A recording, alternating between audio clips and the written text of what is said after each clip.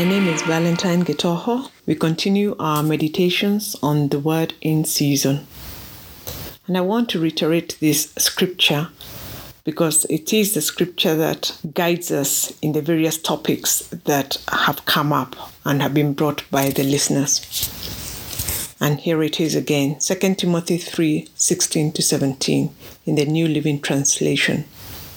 All scripture is inspired by God and is useful to teach us what is true and to make us realize what is wrong in our lives.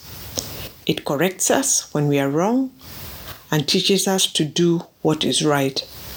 God uses it to prepare and equip his people to do every good work.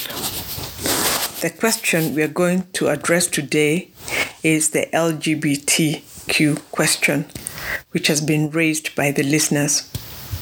And I will respond to it through the scriptures. And the questions are as follows. How do I practically love and show Christ to the LGBT community? How do I respond to a family member who I think identifies with the community? How do you evangelize to the LGBT community? And how do you respond to the LGBT issue? Is it spiritual or is it psychological? Let us start with what the Word of God says in Genesis 1:27. So God created man in his own image. In the image of God, he created him. Male and female, he created them.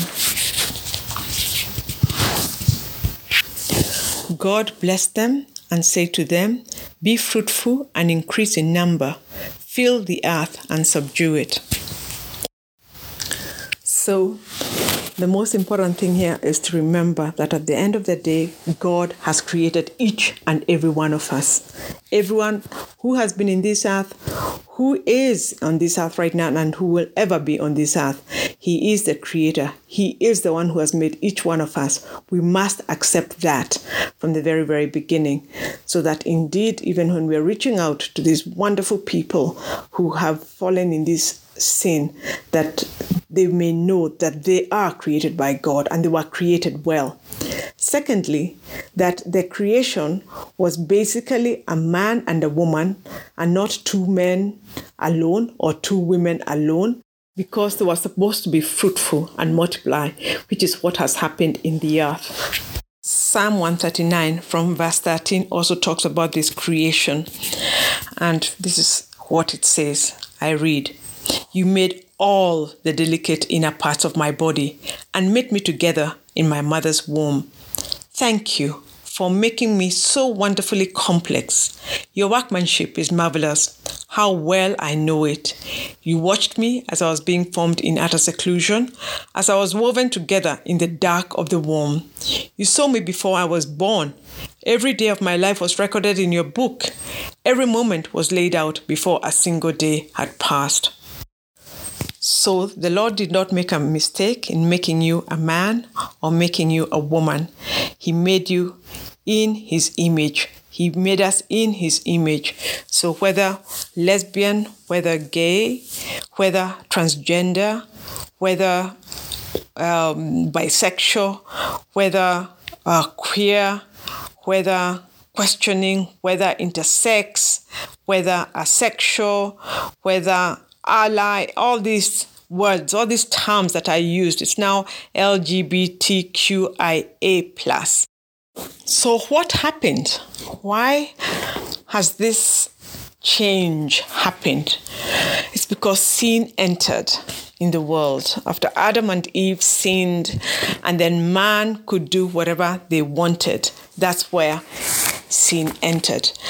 But I'd like to read this very clearly with regard to this whole issue of LGBTQ from Romans chapter 1, verse 20. Romans chapter 1, verse 20. Remember, we are starting from the creation.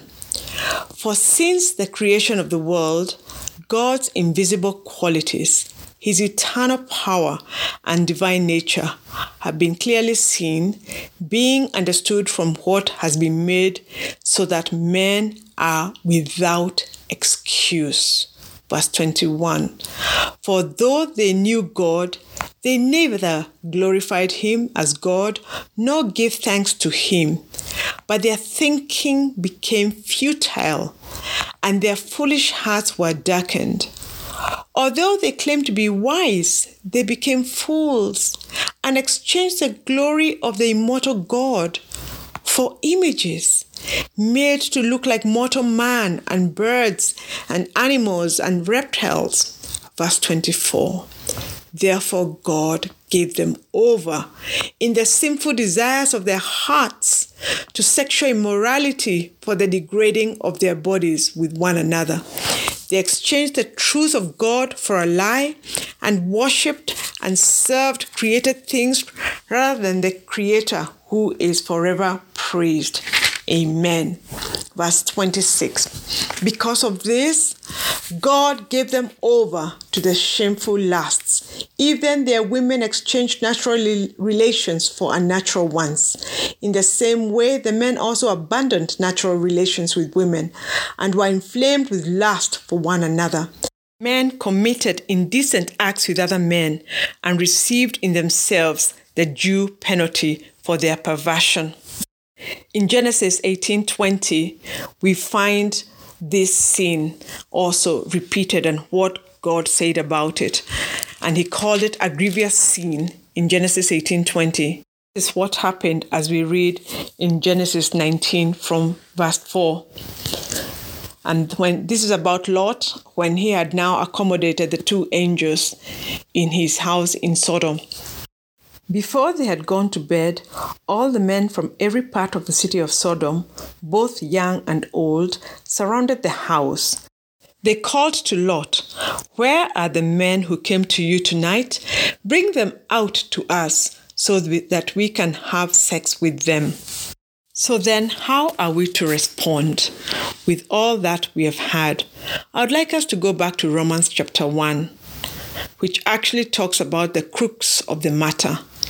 And the matter is basically that we have refused to know God. And it is not only about the LGBT people. It's about all of us. Romans 1:28 and 29 and 30 say, and I read, "Furthermore, since they did not think it worthwhile to retain the knowledge of God, he gave them over to a depraved mind to do what ought not to be done." That's verse 28. That happens to each and every one of us.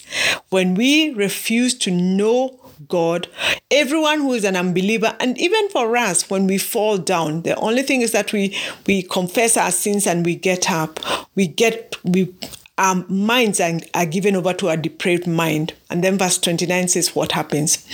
They have become filled with every kind of wickedness, evil, greed, and depravity. They are full of envy, murder, strife, deceit, and malice. They are gossips. Verse 30, slanderers, God-haters, insolent, arrogant, and boastful.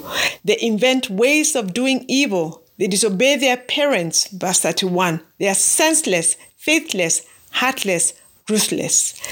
Although they know God's righteous decree that those who do such things deserve death, they not only continue to do those very things, but also approve of those who practice them. So what am I saying? What I'm saying is that we are all sinners. We are all sinners. It's only by the grace of God that we are where we are today.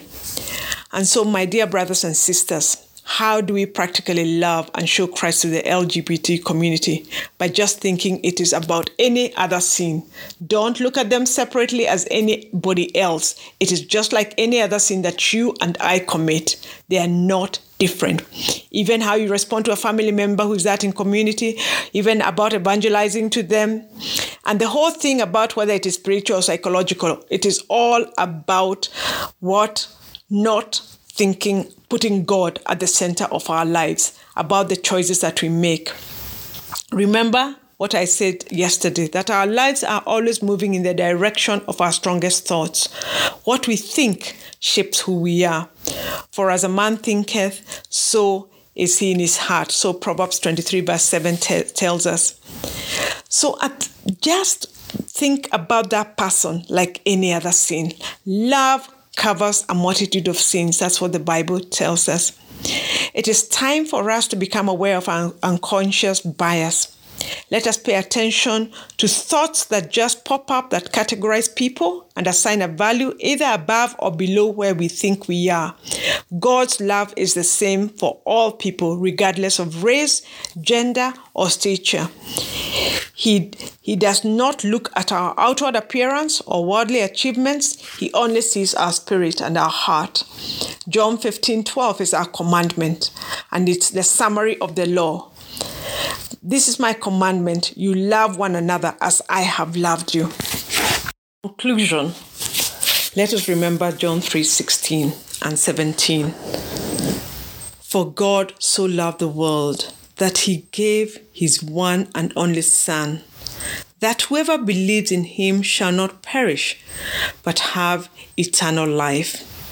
For God did not send his Son into the world to condemn the world, that is to condemn the LGBT, to condemn any other group that we think should be condemned. For God did not send his Son into the world to condemn the world, but to save the world through him. Let's pray. Father, we come before you with hearts of thanksgiving and praise. We thank you for your word in season.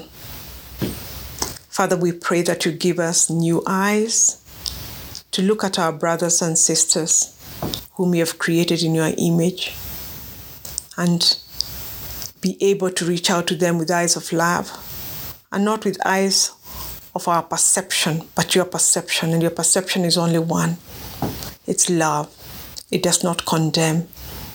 So, Father, we pray that you renew our minds and that, Lord, indeed, as we face these situations where we are around these wonderful people, fill us with your love, so much love that covers a multitude of sin. And then we'll be able to reach them as we hear you speak to us and teach us how we need to speak to each and every single individual, just the same way you spoke to us when you called us into your kingdom. You knew the language that each one of us needed. You also have a language for each individual who is involved in this sin. Father, come through for each one of us, that truly we may be your servants. We may not do as the world does, but we may do that which you have called us to do. We love you and we praise you. In Jesus' name, amen.